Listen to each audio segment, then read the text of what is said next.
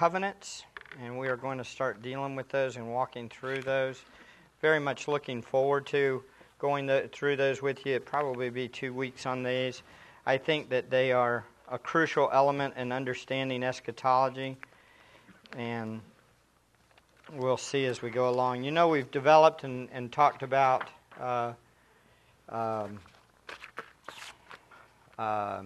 hermeneutics. We started with hermeneutics and how it's important. Let's kind of walk through a couple of these key principles for hermeneutics to start with. Remember, we talked about a literal, grammatical, historical hermeneutic. We're looking for the author's original intent of the passage. We attempt to understand each passage in its historic context. Word meanings, historical background. We attempt to understand each passage in its normal grammatical literary argument. We take into account normal literary devices such as figures of speech and metaphors. We avoid allegorizing and spiritualizing the meaning. Okay, all these things are basis, again, for a right eschatology or view of eschatology. Then we saw the church's approach to hermeneutics and how it changed over history. It started, we'll talk a little bit about this a little bit more today, but ultimately we must avoid falling into the trap of Origen and later Augustine in the allegorization of many passages or spiritualizing, over-spiritualizing things. We recognize that Augustine was not near as bad as Origen in his hermeneutical error. However, we attempt to do what the Reformers began to reestablish during the Reformation, a literal, syntactical, contextual understanding of Scripture. Pretty much y'all understand what I'm talking about by now, right? These things? Okay. And then third, the grammatical, historical, theological. We talked about how we need to be very careful of forcing our theological presuppositions on a text. The principle of Scripture interprets Scripture does not give us license to make a text fit our theological system. Does everybody understand? You can't. I'm a premillennialist. This verse, oh yeah, that's going to be premill, no matter what. You can't do that. We're not allowed to do that. The principle of Scripture interprets the Scripture probably should be a check more than a first line of interpretation. When we come to a text that does not fit our theological system, we should ask a couple of questions. First, is it possible the text doesn't even speak to my theological system? That's a good possibility. The author might not even be talking about that issue. Okay? So don't make that a proof text or try to fit your system into it. Second, is it possible that my system is wrong? And third, is it possible I have interpreted the passage wrong? These are the checks. Okay? Everybody understand so far? Okay, good. And then finally, the New Testament use of the Old Testament. We must attempt to stick with the principle of singular meaning even when we are looking at the New Testament and the Old Testament. Okay? The New Testament's use of the Old Testament. We must try to understand how the New Testament writer is using the Old Testament original meaning. We must be careful not to assume that the New Testament is reinterpreting or redefining a particular Old Testament passage. Very, very important. We must realize that some of the passages in the New Testament appear to apply Old Testament concepts that are not meant to be this is not meant to be an excuse to ignore or redefine the original meaning. We recognize that at the end of the day, there are some very difficult passages where the original Old Testament context meaning is hard to see. But this is the exception, not the rule. So there is original meaning in the Old Testament. We need to try to find out what that is and not make the New Testament be the way that we understand a passage. Do you understand? The covenantal Amil systems as a whole do tend to use the New Testament to interpret Old Testament passages. For example, the land promises to Abraham. The New Testament says we're the seed of Abraham. Okay? So you get this? So we got to look back and say, then that means that those promises to Abraham are for the church or they're spiritualized. Because I'm taking that New Testament concept and I'm trying to explain my Old Testament passages. Do you understand? Does everybody understand? Questions? By spiritualized, you mean like as if you were saying the land promises were the New Jerusalem, and Yeah, they might say that that's not a literal land. It's not a river to a river, as Genesis 15 states, or that those promises are really spiritual promises for the future. Do you understand? And that does happen because we have these glasses. We put these New Testament glasses, and we're trying to look back and say, how does these two things fit together? Do you understand? So we have to be very careful going through this. We must keep all these principles in mind as we attempt to understand a passage that deals with with eschatology and ecclesiology. Yeah? When reading the New Testament, in what you're saying, is we should not try to interpret what the New Testament is saying if it has a reference in the Old Testament before understanding the context of the Old Testament passage. Well, that's a good question. I would say that you need to try to figure out what the New Testament author is saying with what he's saying. Okay? Here's what happens. When he's saying something, okay, it would help for us to understand what the Old Testament meaning was, okay? And that's something that we should strive to know. But the reality is he might not even be speaking about all the things that the Old Testament was saying. He's just given an application, for example, okay? So what a lot of people do, well, they'll get to the New Testament passage and they'll see the seed of Abraham idea or whatever these concepts are, and they'll blow them up to expand to mean a whole bunch more than it really even the author is even talking about in that passage. And therefore, they then end up spiritualizing the original meaning. Okay? So just let each passage speak for itself in its original context. What's the author trying to say in the passage? He's not saying more. And now I admit to you that this is not easy to do. The reason why is because all of us, when we read our Bibles, we have a tendency to see, oh, this verse is like that verse. And this verse is like that concept. And so what we do is we look at a passage and we see all of Scripture in our minds. But one of the problems with that is that we're speaking more than what the author, even in the New Testament, is saying at that specific time. He's not saying more. Does that make sense? Okay, let's keep going. All right, so the priority list we went through, hermeneutics, primary thing. Second, Platonism versus creationism. Platonism versus creationism. Let me see if I can find this. Platonism versus creationism. Anybody want to give me a stab at what you think, what you might think Platonism is? Anybody want to give a shot at what Platonism is? Well, I can only assume Plato being a philosopher, he had some type of system, and so it developed into that system, Platoism. Right. Right. Plato. Does anybody know basically when Plato was around? Anybody? Just a guess. Oh, is it on my sheet? Great guess! Ay, when we did these things. Okay, so tell me what's going on around that time. Anybody want to give me a stab at what's going on around that time? It's between the Testaments. Okay. Greek gods, yeah? By Hellenism. Okay, Hellenism, that is that the Judaism is being... Yeah. Judaism is being influenced by... Here, take all these. Judaism is being influenced by a Greek thought process. When you think of Plato, what do you think of Plato? What is he? He's a philosopher, exactly. Yeah, he's a philosopher. All right. So, when we consider this, what do you think that what you're going to see is that his influence, pulling these up, just hang with me, okay?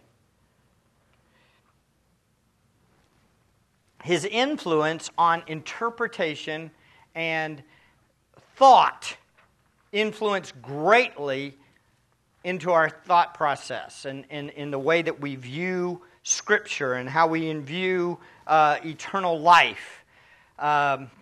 Somebody describe for me heaven.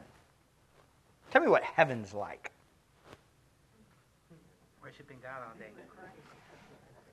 Somebody give me worshiping God all day. Worshiping God all day. All the time? Let's say it's current heaven. Current heaven and the eternal state. Heaven, what's it going to be like? Tell me what it's like. No more tears. No more tears. No more pain. Huh? Sinless.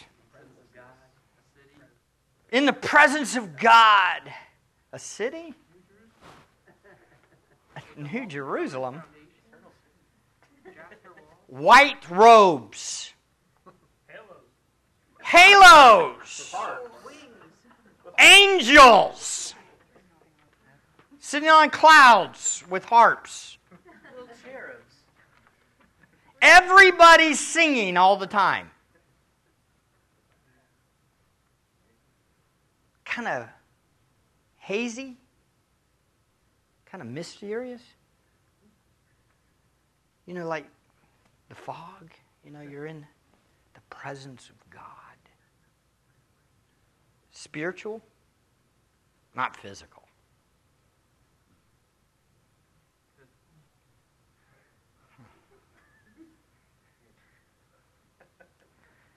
Plato is speaking. Plato is speaking. This is what was taught. He taught the spiritual realm, the spiritual, that everything spiritual was good and everything material was bad. And there was a spiritual aspect. And so what we did, and people would do, is they would begin to read the Bible through the paradigm and the thought process that everything's spiritual. And after all, nations are what? Oh, they're corrupt. Can't be nations in heaven. Do you see? All these things start to impact the way that you view everything. How many of you have read Alcorn's book, Heaven? 1, 2. There's 2 of you. Oh, every one of you should read that book. Would you say it was? It's amazing. It changes the way that you think, because what you start realizing is that when did work start? Before or after the curse? Before the curse. It got hard after the curse. Hard work started after the curse. Work was not bad. When was physical relationships, before or after? I would argue that they already had physical relationships before the curse, before the fall. Those things aren't bad. But Plato and his spiritual paradigm of things has influenced the way that we interpret passages. So we take a passage and we say, no, that's got to be spiritual. Instead of reading it as an early Christian Jew would have read it. An early Christian Jew didn't have that mindset. They were avoiding Plato at all cost, because they knew it was philosophical thinking. I have to be afraid of that. So what we're going to see is that these things have influenced the way we think and the way we interpret. The roots of Platonism.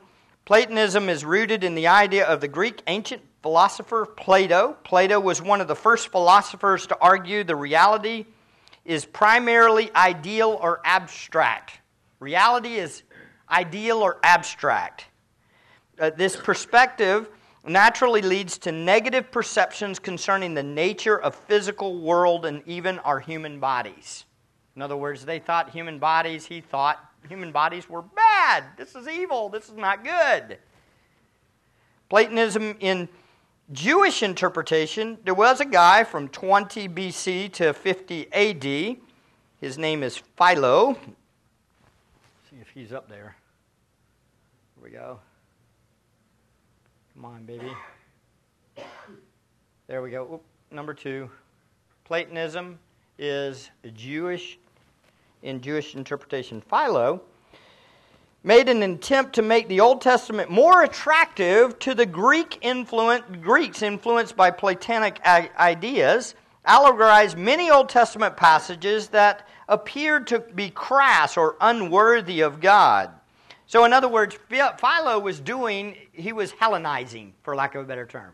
He was trying to take the Greek concept of philosophy and bring it into a Jewish mindset and interpretation of the Old Testament. So Philo would, I guess you could argue that he was one of the first believing or professing believers that allegorized things and spiritualized things. You with me?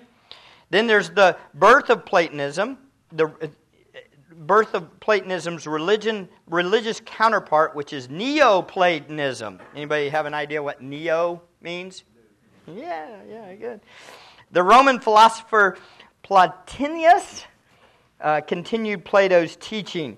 Platonism's influence on early Christian theologians of the Alexandrian. Can you tell me what were the two schools? Alexandrian and Antiochian. And Alexandrians were associated with, who would we say is probably one of their main spokesmen, or one that we've talked about numerous times? Origen, yes. Origen was from Alexandrian school. The Alexandrian tradition carried a high view of Greek philosophy and attempted to show that Christianity was consistent with the best Greek philosophy. Warning, warning, warning, right? Okay, whenever you're starting to hook man-made philosophies with biblical interpretation, you're in trouble. So, by the time Augustine comes, this trend had made its way into the Western thought. Clement of Alexandria in 150 to 215, Clement, in line with the Greek philosophy, Clement viewed the body and matter as lesser in nature than spirit, although he did not view the body as evil. Is your body, is physical things less in value than the spiritual things?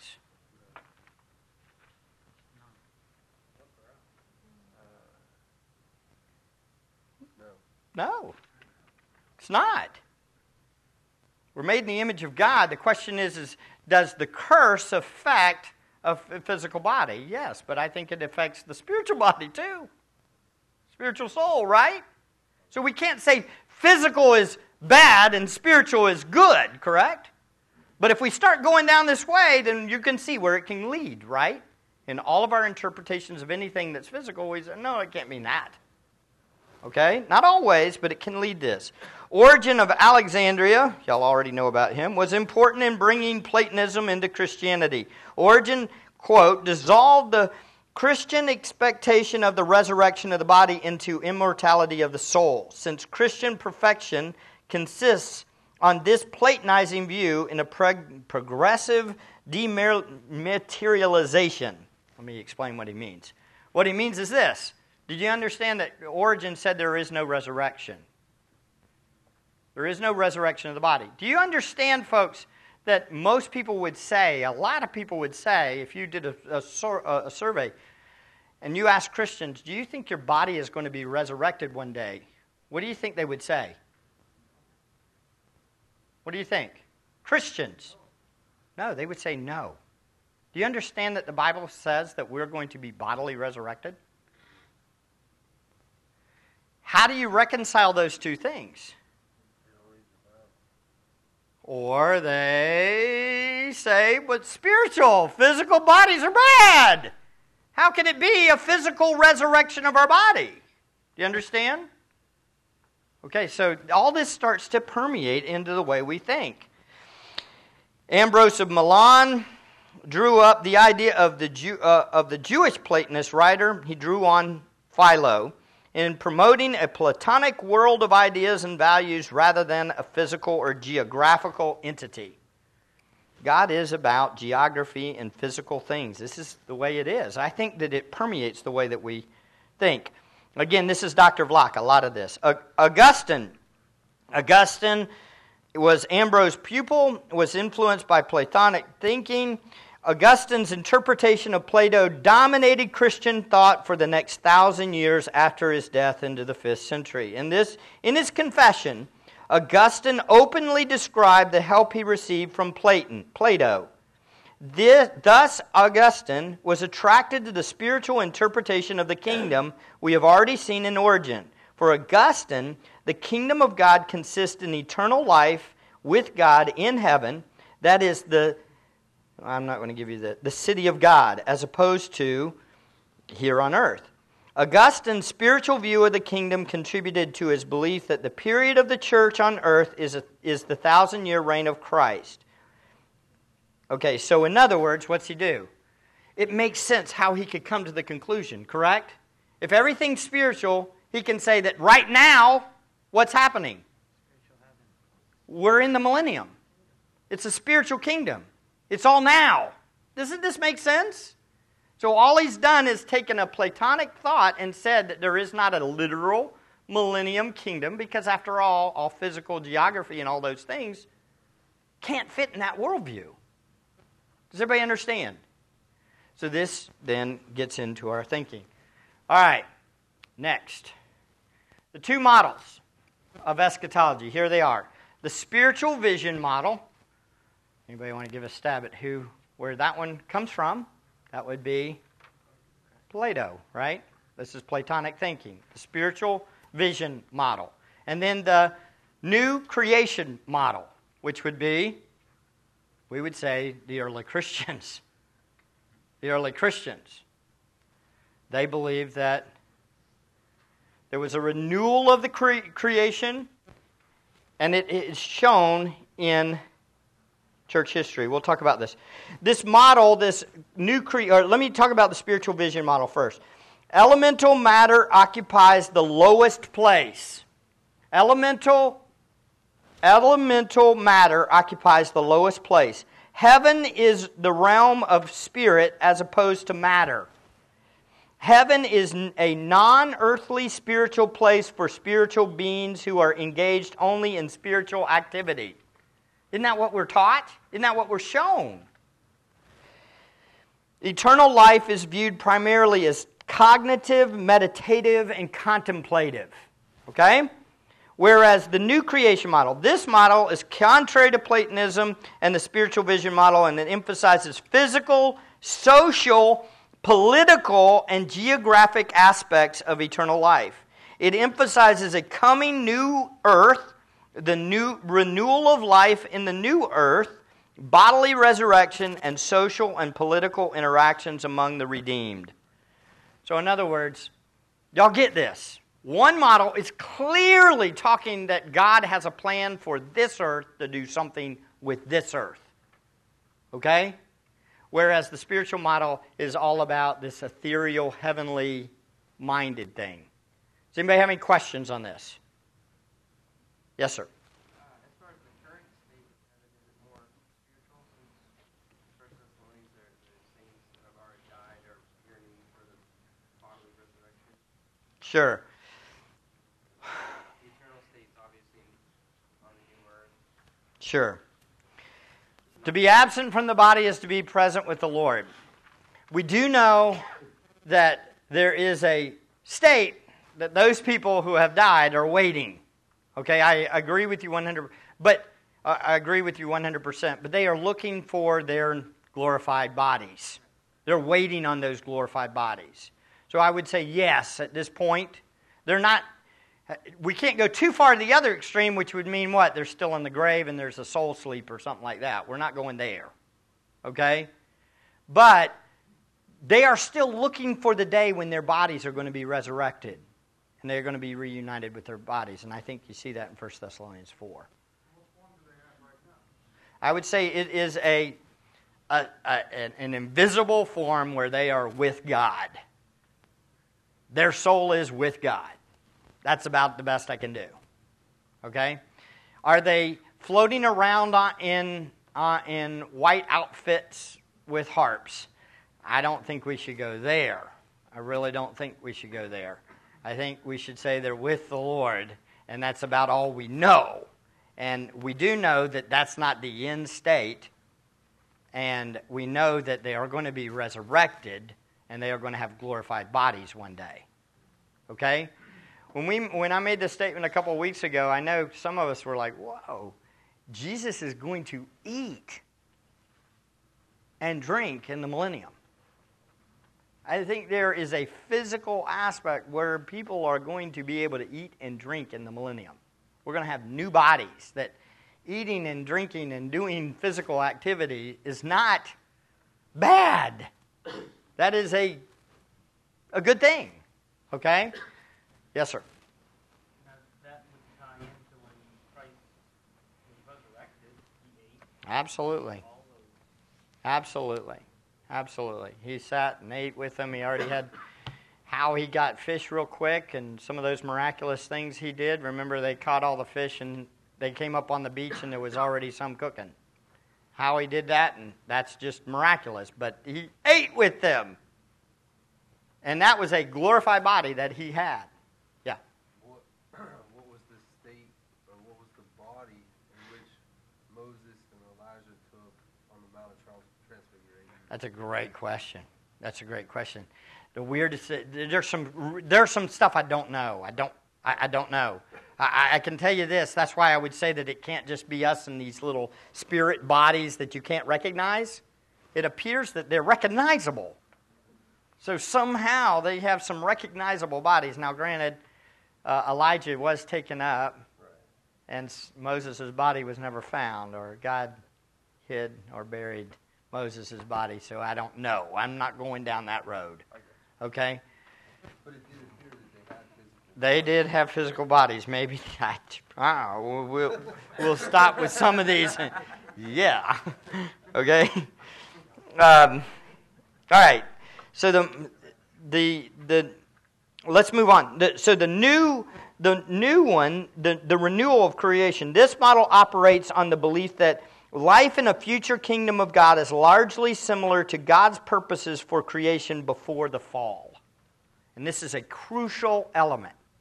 That what happened before the fall of Adam has its final fulfillment in the millennium.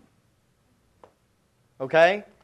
The naming of the animals and ruling over the animals and doing the work of God, doing these things, having right relationships is going to happen one day in the millennium.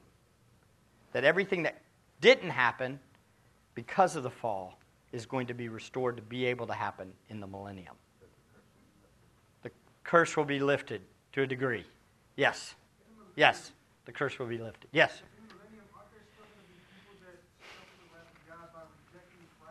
Yes. Yes. Are Christians going to still be able to sin and be able to repent? Or will the presence of Christ eliminate sin in the life of the believer? Okay, there's like 3 questions there, but is there sin in the millennium? Yes. Is there sin in glorified believers? No. Is there sin in those that have repopulated during the millennium? Yes. Christ will be there ruling and reigning, and I believe that we will be ruling and reigning with Him, and people will get regenerated in the millennium. Not us, because we're glorified, right? But those that are repopulating the earth during the millennium will. Okay? And again, let's don't get too far. We're applying this stuff now. Do you understand? You're connecting the dots, but let's be careful. Yeah. So the ones that get regenerated in the millennium, they're going to be like us, how we are now, but we're going to be glorified, but they're going to be like us. Yep. And then at the end, when He looses Satan, then some of them will not have been regenerate, and they will rise up against Him. That's why it says they will lose. They've come up against Him. Okay? But again, let's stick to it. Let's don't go too far off into the weeds. Yeah. All right. Does everybody understand? You get it? Okay. On to in church history. And by the way,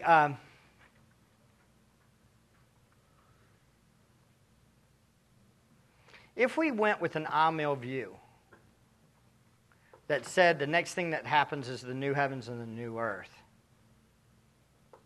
we're still going to have to answer a question.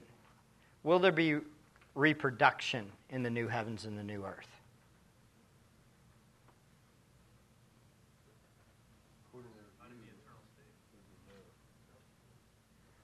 Christ said, you will, Who was he talking to? Believers. Believers, yeah. These are things to think on. Because the reality is I'm trying, one of the things I've been struggling with as I'm going through this class, I'm reading all the I-mill guys and the post-mill guys at the same time to see where they're at. What they often do is they take the millennium that we view, the millennium, and they throw it to the eternal state. They say, well, that's going to happen in the eternal state. Do you understand? They take the millennium and throw it to the eternal state. The I-mill does. The problem is that anything that describes in the eternal state sin, reproduction, or the millennium rather, if it's describing this millennium, the I-mill guys say, well, that's talking about the eternal state. So they're going to have those things either in the millennium or they're going to have them where? In the eternal state. Does everybody understand what I'm getting at here? They're just getting rid of the millennium altogether. They're saying the millennium's now. And so when they say Christ comes back and you have the eternal state, any passages that they interpret in the Old Testament, they're saying, well, that's the eternal state. If any of those passages say anything about God judging people, or there's sin, or there's reproduction, or nations growing, then that means it doesn't make sense in the eternal state. You with me? So we need to think through this. All right. Huh? What do they do with Satan? Satan's gone in the eternal state. I think they would say that. But if this is the millennium and he's bound, Yeah, that's a whole other issue. Let's keep going. Let's keep going. All right, in the church, okay? In church history, the new creation model appears to have the primary approach of the church. It appears to have been the primary model for the early church. It was founded in apocalyptic and rabbinic Judaism in the 2nd century Christian writers. Irenaeus, write that name down. Irenaeus.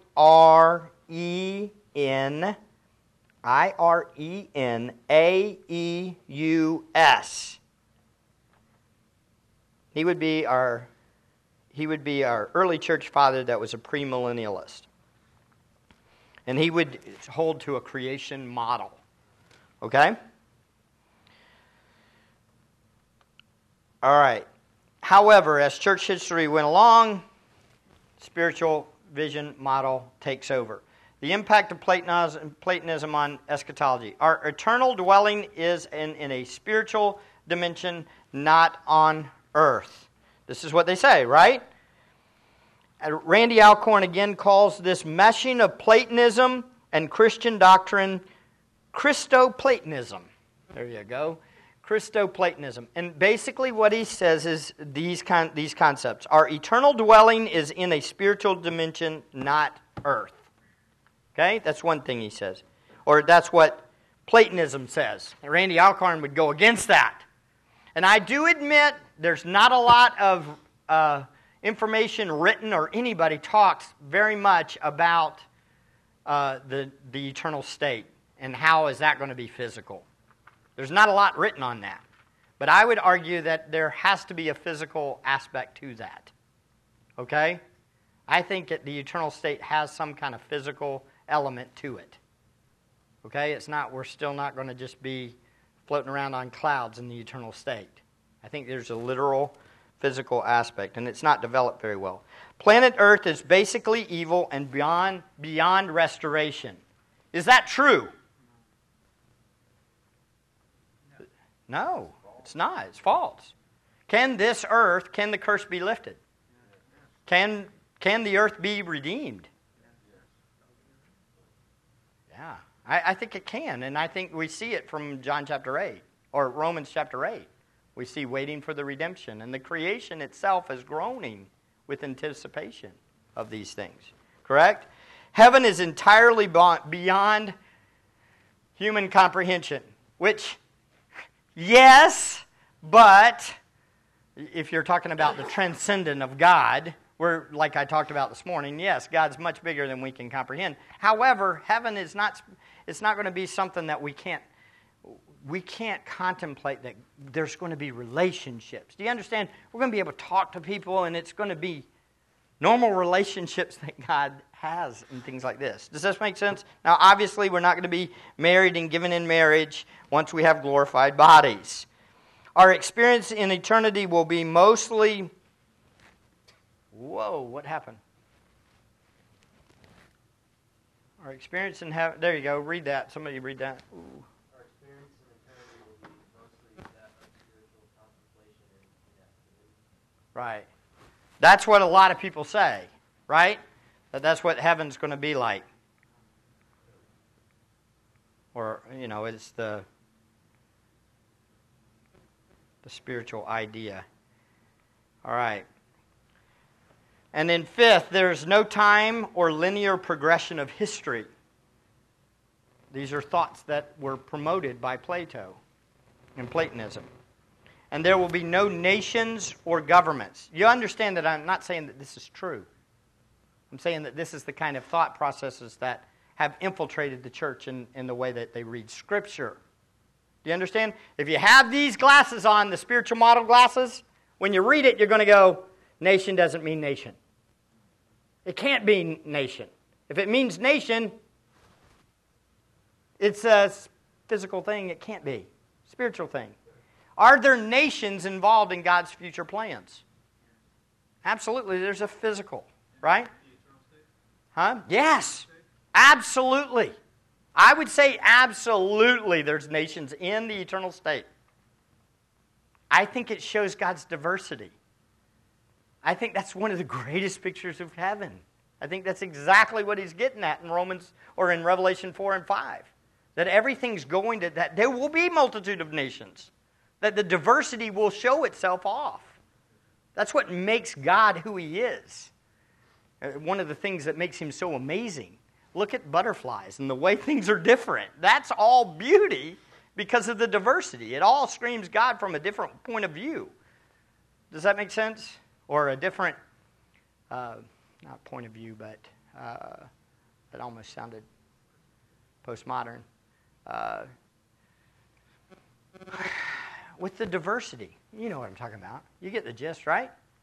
The diversity of the nations actually brings great glory. It's all kinds of different people bringing him praise. It seems that with unity of government, there would be a need for nations in the sense of governmental... Absolutely. Absolutely. In our mindset, in the way that governments run today, because everybody is more about their national, ethnic thing than they are about the King of Kings. But if we are all about the King of Kings, then it doesn't matter about our nationality. We can actually be unified in our diversity. That's the difference. That's it. Just like it's the way it's supposed to be. Like different rooms in the same house. Yeah, and diversity of the animal kingdom. The diversity of the animal kingdom just shows the glory of God. Because all of them, a bird sings glory to God in a different way than a lion does. But he's still giving praise to God. And that's what we do with nations. I think the diversity shows the glory of God more. I'm going to say, doesn't diversity almost go back to the fall with the Nimrod in them, and then they got different nationalities, different languages? That's a good question. So in heaven, why would that be? Wouldn't that be like the curse thing? That's a good question. I would say that the issue with governments or the people was their pride against God more than their nationality. And I don't think that when he gives diversity, it doesn't necessarily mean that he can't still bring unity in that diversity. So I don't think it speaks past that. Is that what did I answer? I'm asking, why would God separate the people groups in Genesis? Like that almost. I think it shows. Well, I think it shows that there's a problem with mankind, and in other words, it's the heart problem of mankind that he causes a diversity in languages. Well, there was almost like everybody was together, and then they rebelled against God. Sure. And God separated them all. So why would he keep that separation? Why wouldn't it go back just like Adam and Eve? They were just one family. Right? I think because of the sinful condition of man. I think we could all live together in perfect unity with our diversities if we were all controlled and run by the king. I think what he's asking is diversity a consequence of sin from Babel? Yeah. And if so, wouldn't all the consequences of sin be Yeah. done away with diversity? Sure. I don't think so. I don't think that diversity is a consequence of, I guess, thank you. No, I don't think diversity is a consequence of sin.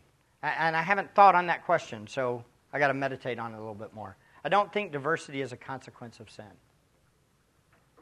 I think that's a very scary road to go down. I know that people have said things like skin color is based on curses because they were certain curse. Not Mormon, yeah, the Mormons. Do you understand? I don't think diversity in people groups and people, and even languages, is necessarily because of sin. I think God allowed those diversities and that created. But He also, it says that He says more than just giving them different language. He took them and put them in other parts. So they wandered off. So, I don't know. I need to think on that. I'll send Dr. Block that question if you'll word it to me and put it in an email. It's a good question. I agree with you there. I would say that there was diversity before Babel, too. I guess because they say it like at Pentecost, everybody started speaking in tongues. I heard that God was reversing the Genesis thing because God separated the tongues, and then in Pentecost, everybody started speaking the same language. Reversing Babel. Yeah. Reversing Babel. I do think that Babel is reversed in the millennium. I do believe Babel is reversed in the millennium. And when I say it's reversed, I don't think it means that it's reversed with tongue. The languages are still going to be there. I think the ability for glorified people to understand different languages is going to be there. In other words, I think that there are still going to be nations, because again, I'm not saying this because of me. I think the Scripture says that there's still nations. But the diversity is going to be there. We're going to be governing with Christ, and therefore we're going to be able to interpret languages and direct people the proper way. So in that sense, I guess it goes away. But not completely, because the nations are still there. It's a good thought. All right, here we go. Let's keep going. Platonism and millennial views. Blazing as a premillennialist argues that Platonic spiritual vision model approach led to the rejection of the idea of earthly kingdom. Stremple, an amillennialist, when he was confronted with this in his Three Views book, he responds with, no, some premills do this too. Stremple was asked, when we read modern amillennialists themselves, do we find them expressing a purely spiritual, non-physical eschatology hope? And he would say, not at all. So, I want to get this out here real quick. Listen, broad brushing in eschatology is a bad problem. Do you understand what I mean by broad brushing? In other words, people will say, amils say this, when not everybody, not all amils are that way. Not all premills are one way. So there are many that are amillennial that would probably hold to more of a creation model. They'd be a little bit closer to that, okay? Those that see a plan for national Israel, okay? The question that we have, and there are amils out there that say that God has a plan for national Israel. They're just not always consistent with how they define that, okay? And we'll talk about that as we go along. Earlier dispensationalists like Darby and Schofield and Schaeffer often drew heavily upon the spiritual vision model, and I would agree. So here we go. A dispensationalist is somebody that's a premill, okay, most of the time, and they're not always consistent either. Here's some observations, real quick. Let's run through these. How are we doing on time? Yes, we're doing good. I want to get to the things. The church in its earliest years held a view of eschatology consistent with the new creation model, but it was not long before the church shifted to the spiritual vision approach. These are Dr. Block's conclusions about this whole concept. The shift to a spiritual vision approach to eschatology is tied largely to Platonic influences. While Platonism was a major factor in the acceptance of the spiritual vision model, Various scripture passages were also used to support this spiritual vision model. Not given in marriage, things like that, those kind of passages. They say, well, those are spiritual concepts. Okay? We just have to be careful of taking them more than what they're supposed to say. Okay? All right, talking about glorified people. The spiritual vision model has been the predominant view throughout Christian history, church history. You understand this? The Reformation period reopened the door to more serious contemplation of the new creation model. I'll send you these if you want me to. The new creation model is not the sole possession of any or millennial view. I agree. So, in other words, there are some mills that would still try to lean the creation model. Here's a key statement. To summarize, one can be an amillennialist and hold to some form of new creation model. Yet premillennialism in general appears to have a closer connection to the new creation model. Thus, in our view, Dr. Blocks, premillennialism is more consistent with the new creation model. Okay? Christian leaders should do more to teach the people about the coming eternal hope and dispel myths about heaven that are not biblical. Much work needs to be done thinking on the theological implications of a new creation model for amillennialists and premillennialists. Okay? You just got to keep thinking on this. How does it affect the way that we read our scriptures? When we're reading these passages, are we thinking that way, or are we thinking with this new creation model? Does everybody understand this? All right, any questions? We are finished with that little block. That was quick, wasn't it? Okay. Does everybody understand it? Do you have any questions? All right, put everybody to sleep. Deep stuff. All right, let's move on. We've done hermeneutics. We've done Platonism versus creationism. Now we're going to move on to the covenants. I think that I put it in the center. One of the reasons why I put it in the center is because I think this is one of the crucial elements of the whole thing. What are the covenants? What are the covenants of the Bible? What are the main covenants? There's the Noahic covenant, the Abrahamic covenant, the Mosaic covenant, the Davidic covenant, the New covenant, the covenant of works, the covenant of grace, and the covenant of redemption. Those last three, obviously, I don't think are there. Okay?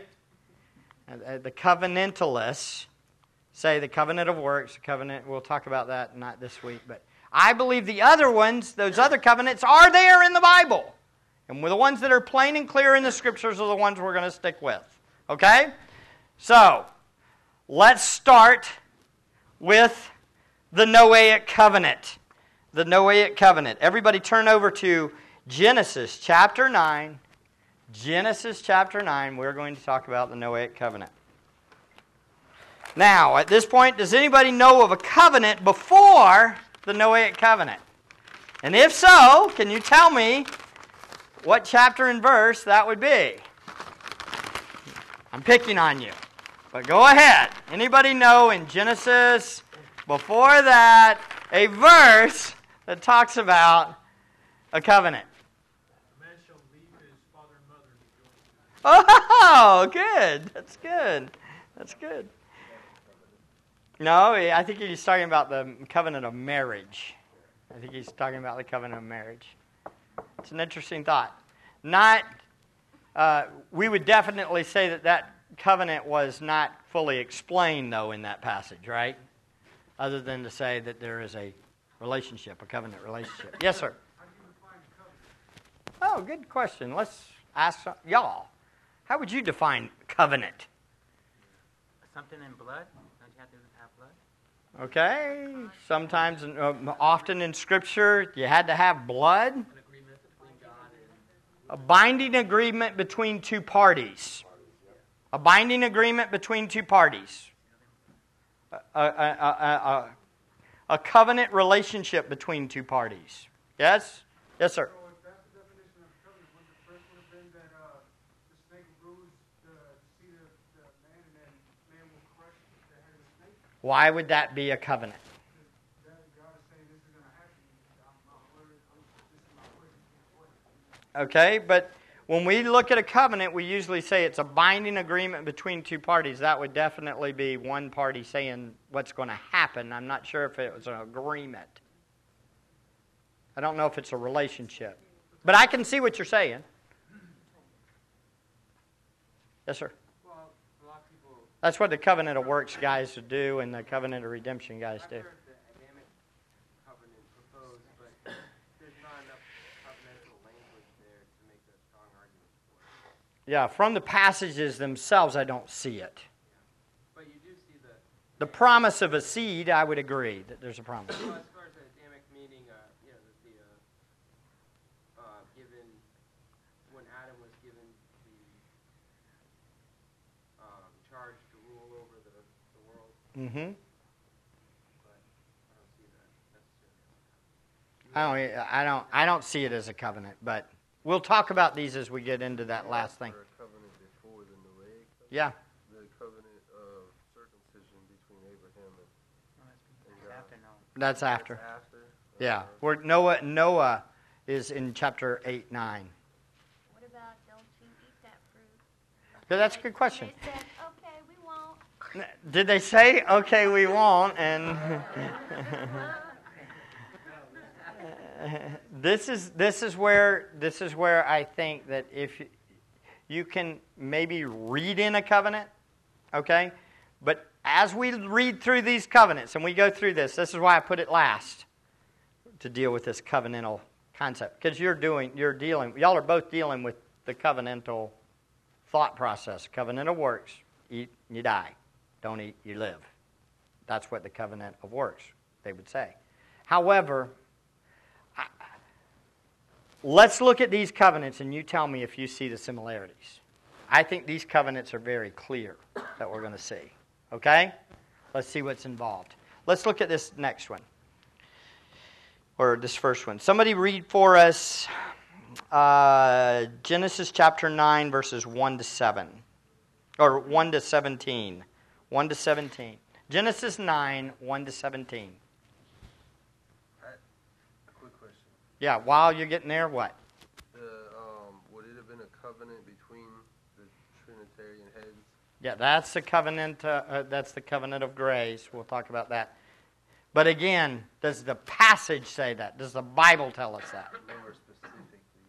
And again, this right there, that covenant, is arrived at a theological concept. That they look at the whole Bible and they say, well, there had to be an agreement between the Father and the Son by the members of the Trinity. So therefore, I'm going to give a covenant, and I'm going to call it this. That they made an agreement beforehand, a covenant agreement. Okay? And again, I think that's reading into a passage. Reading into the passages, your theological constructs. Okay? But let's look and see the covenants that are revealed and see. Okay? Okay, let's read 9. Somebody read it. Genesis 9, 1 to 17. And God blessed Noah and his sons, and said unto them, Be fruitful and multiply, replenish the earth. And the fear of you and the dread of you shall be upon every beast of the earth, and upon every fowl of the air, upon all that moves upon the earth, and upon all the fishes of the sea. Into your hand are they delivered. Every moving thing that liveth shall be meat for you, even as the green herb have I given you all things. But flesh with the life thereof, which is the blood thereof, shall ye not eat. And surely your blood of your lives will I require. At the hand of every beast will I require it, and at the hand of man. At the hand of every man's brother will I require the life of man. Whoso sheddeth man's blood, by man shall his blood be shed. For in his image of God made he man. And you, be ye fruitful and multiply. Bring forth abundantly in the earth, and multiply therein. Okay, stop right there for a second. See, I see that these as a whole at the beginning here are commands and things that he's explaining. I don't know if I would say that this is necessarily part of the covenant. These are things that he's telling them to do in light of getting off and how he had rescued them. Okay, keep going. Now, 8.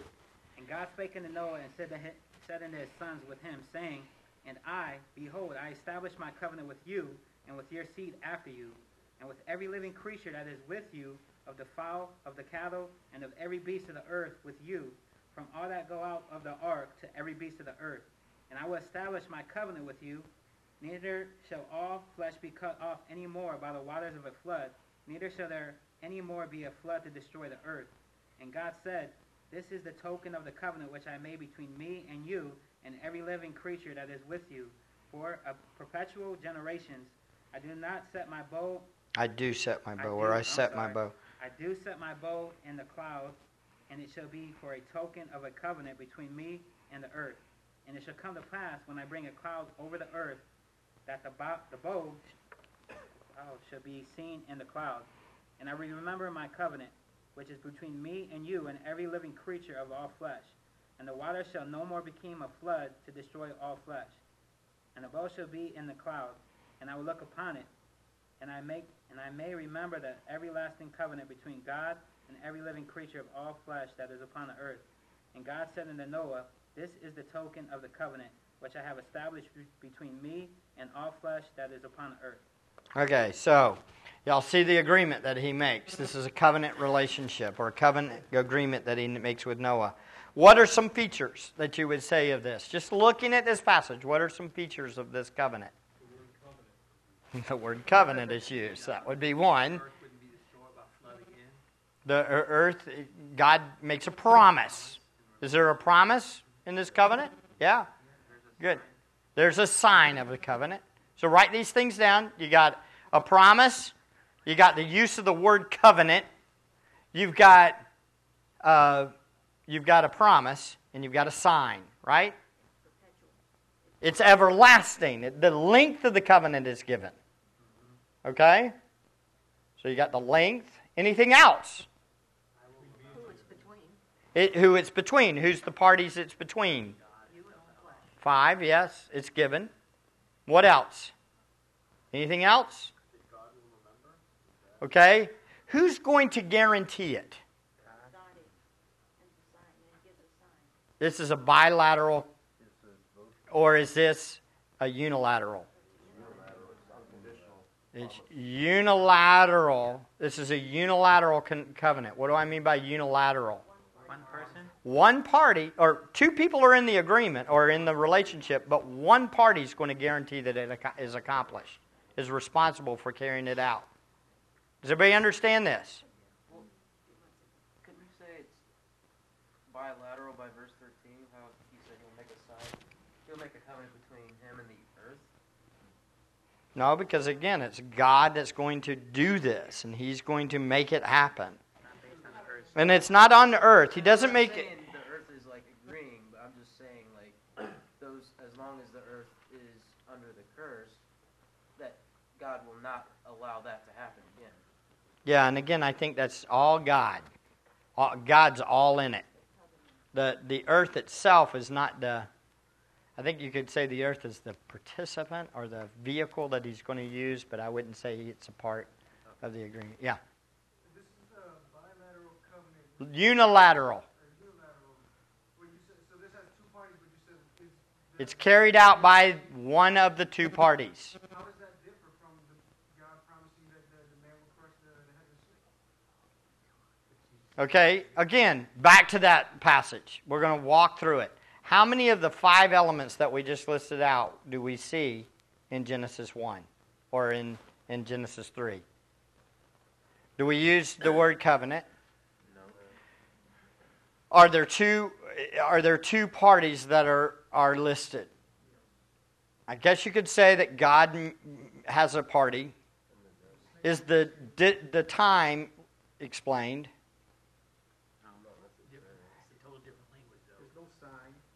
Is there a sign? I would say there is a promise. But again, I don't see it. So far, it doesn't look like the same language to me. It looks like a promise to me. Prophecy. A prophetic promise that he is making. Right. I don't think it's a covenant relationship. Not yet, or at least I don't see it. Okay? Isn't it the first sign of the gospel? Yeah, and in every... Again, no non-covenantal. Me, I'm a non-covenantal guy. Not talking about these covenants, Noahic and those, but the covenants of works, grace. And I'm not saying that it's not referencing the gospel. I believe 100% it's referencing the gospel. Okay? So, yeah, I think it's a promise of one to come. Yes, sir. Y'all can ask these questions. I don't have any. I might not have the answer. Well, for me, just for clarification, I wouldn't want to jump ahead, but just kind of comparing the Mosaic covenant and this. Yeah, we're getting there. And well, I guess my understanding of what a covenant is incomplete because I see two parties in this covenant. One. Which one? God said, establishing the covenant, and Noah not confirming it. So I see one party confirming it, and the other not saying anything. But in the Mosaic, the people of Israel said everything that you tell us to do. Yeah, that's why that's called a bilateral covenant. Well, how is it different than the Abrahamic then? We're going to talk about them. Let's walk through them, okay, one at a time. You have a question, go ahead. Yeah. You sure? Okay, ask the question. Look, I am not going to die on the hill with the whole, is there a covenant relationship with Adam and Eve? He told them not to eat the fruit. I don't see a covenant relationship there, okay? Yeah. Would it help, just a question, would it help if we compare a covenant with a contract, like unilateral, bilateral? Yeah, we're getting there. We're gonna show you all the 5 of these covenants, and then you're going to look at them, and you're going to say, does the language look the same? And I don't think you see the language same, okay? And you'll see there are different covenants. There's 2 different types, or as a whole, that we're going to go over. One of them is a bilateral covenant, and another is a unilateral covenant, okay? But let's keep going. All right. All right. Next one, Genesis chapter 15. By the way, this one, it appears that there's somewhat of a foreshadowing of the covenant to come, but then the covenant is not established until later. So in other words, often what will happen is there'll be a promise of a covenant relationship to come, but then it doesn't really take place until a specific time when the covenant is cut or established. Look over at Genesis chapter 15. All right, I want to read the whole chapter to you. Here we go. You ready? So, God made a promise in Genesis 12, and I think the promise in Genesis 12 is a prophecy of a covenant to come. Okay? A relationship that He's going to have. Land, seed, and blessing is already mentioned in chapter 12. But 15, here we go. After these things, the word of the Lord came to Abram in a vision, saying, "Do not fear, Abram. I am a shield to you. Your reward shall be very great." Abram said, "O Lord God, what will you give me, since I'm childless, and the heir of my house is Eleazar of Damascus?" And Abram said, "Since you have given no offspring to me, one born in my house is my heir." Then behold, the word of the Lord came to him, saying, "This man will not be your heir, but one who will come forth from your body, he shall be your heir." And he took him outside and said, "Now look towards the heavens and count the stars, if you are able to count them." And he said to him, "So shall your descendants be." Now, how many descendants are there? Lots of them. And everybody says, but doesn't Galatians say that descendants means singular? There's only one seed? If you're in Galatians talking about that one thing, be careful of making it say that to every one of your Old Testament passages. Because this one's obvious what? Lots of descendants. Does everybody understand? Be careful of reading New Testament into the Old, because here we see that there's more than one descendants. All right, here we go. Then he believed in the Lord, and he reckoned it to him as righteousness. That's the salvation verse, right? And he said to him, "I am the Lord who brought you out of Ur of the Chaldeans to give you this land to possess it." And he said, "O Lord God, how may I know that I will possess it?" Talking about the land. So he said to him, "Bring me a 3-year-old heifer, and a 3-year-old female goat, and a 3-year-old ram, and a turtle dove, and a young pigeon." Then he brought all these to him, and he cut the animals in 2, and laid each half opposite the other. But he did not cut the birds. The birds of prey came down upon the carcasses, and Abram drove them away. Now when the sun was going down, a deep sleep fell upon Abram, and behold, terror and great darkness fell upon him. God said to Abram, know for certain that your descendants will be strangers in a land that is not theirs, where they will be enslaved and oppressed for 400 years. And I will also judge the nation whom they will serve, and afterwards they will come out with many possessions. As for you, you shall go to your fathers in peace. You will be buried at a good old age. Then in the 4th generation they will return here, for the iniquity of the Amorites is not yet complete. It came about when the sun had set that it was very dark, and behold, there appeared a smoking oven and flaming torch which passed between these pieces. On that day the Lord made a covenant with Abram, saying, to your descendants I have given this land, from the river of Egypt as far as the great river, the river Euphrates, the Canaanite, the Kenizzite, the Cadmonite, the Hittite, the Perizzite, the Rephaim, the Amorite, and the Canaanite, and the Girgashite, and the Jebusite. All right. Was there a covenant made here? Okay. Tell me about the covenant. What do you see? Another unilateral, unconditional. Is this unilateral or bilateral? Why? Abraham was sleeping. Yeah, he was sleeping. And God passed through the two animals, right? There was blood sacrifice in this one, right? I think that is an element that you see in covenants, and it starts to show up more. You could argue that the sacrifices that Noah made, maybe that was, but I don't think so. I think you see, though, there's blood. What else? Anything else? Unilateral. There's a promise. What's the promise? And descendants. There's descendants and land. How specific is the land? It's physical. It's very specific. Right? All right. Anything else?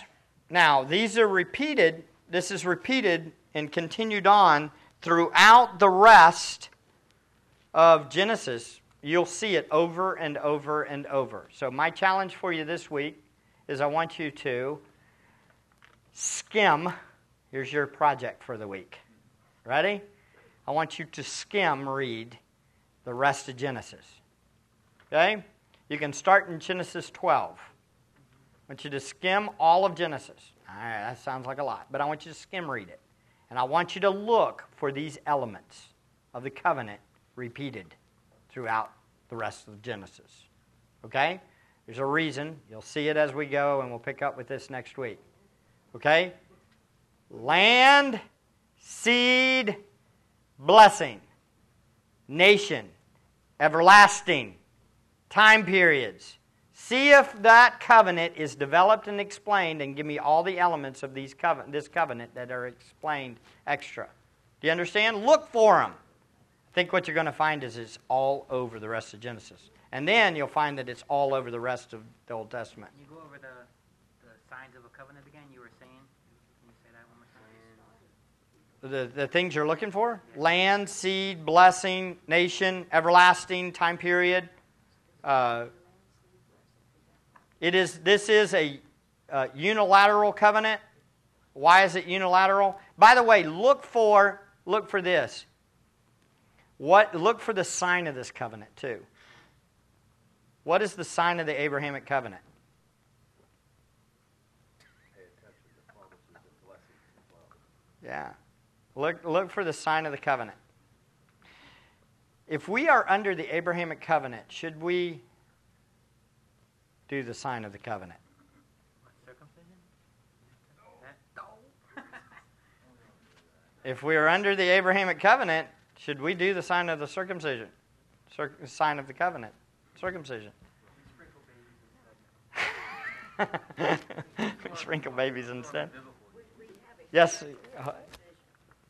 That's an interesting, yes. I like that. I'm not quite understanding unilateral. But I don't think it's the Abrahamic covenant, just to go back to that. I think that's, our spiritual circumcision is not pointing to the Abrahamic covenant. Element of that? I don't think so. I'm not quite understanding I think that's the new covenant, in my opinion. Yeah. and bilateral. Unilateral? Let me finish here. Okay. Because, for one, God is the only one who can be totally responsible for these. He's the one that's going to make them all come to pass. Oh, really? Not when we get to Mosaic. Yeah. Not when we get to the Mosaic, you'll see. Okay. Well, then, how can these? I'm just not quite understanding. The Mosaic covenant, God is going to say, you do this and I'll bless you. You don't do this, I'll curse you. And they say, oh, the greatest lie ever given in Scripture. Oh, that you say we will do. Not. But that was a bilateral covenant. So in bilateral, It means both parties have to agree and they have to both assume responsibilities, right? Then Joshua tells them just a little bit later that they can't worship and follow his God. He says, but I Yeah, I know. That's a good question. But then he also says, choose this day whom you will serve. Right, but he says, choose this day whom you serve. He says, but you can't.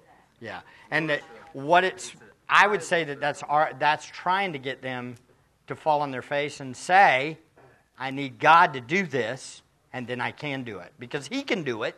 Joshua can do it. Why can he do it and they can't? Because he's dependent upon God to accomplish it. Do you understand? I think that the Mosaic Law could be kept directionally, but not perfectionally, by those that were redeemed.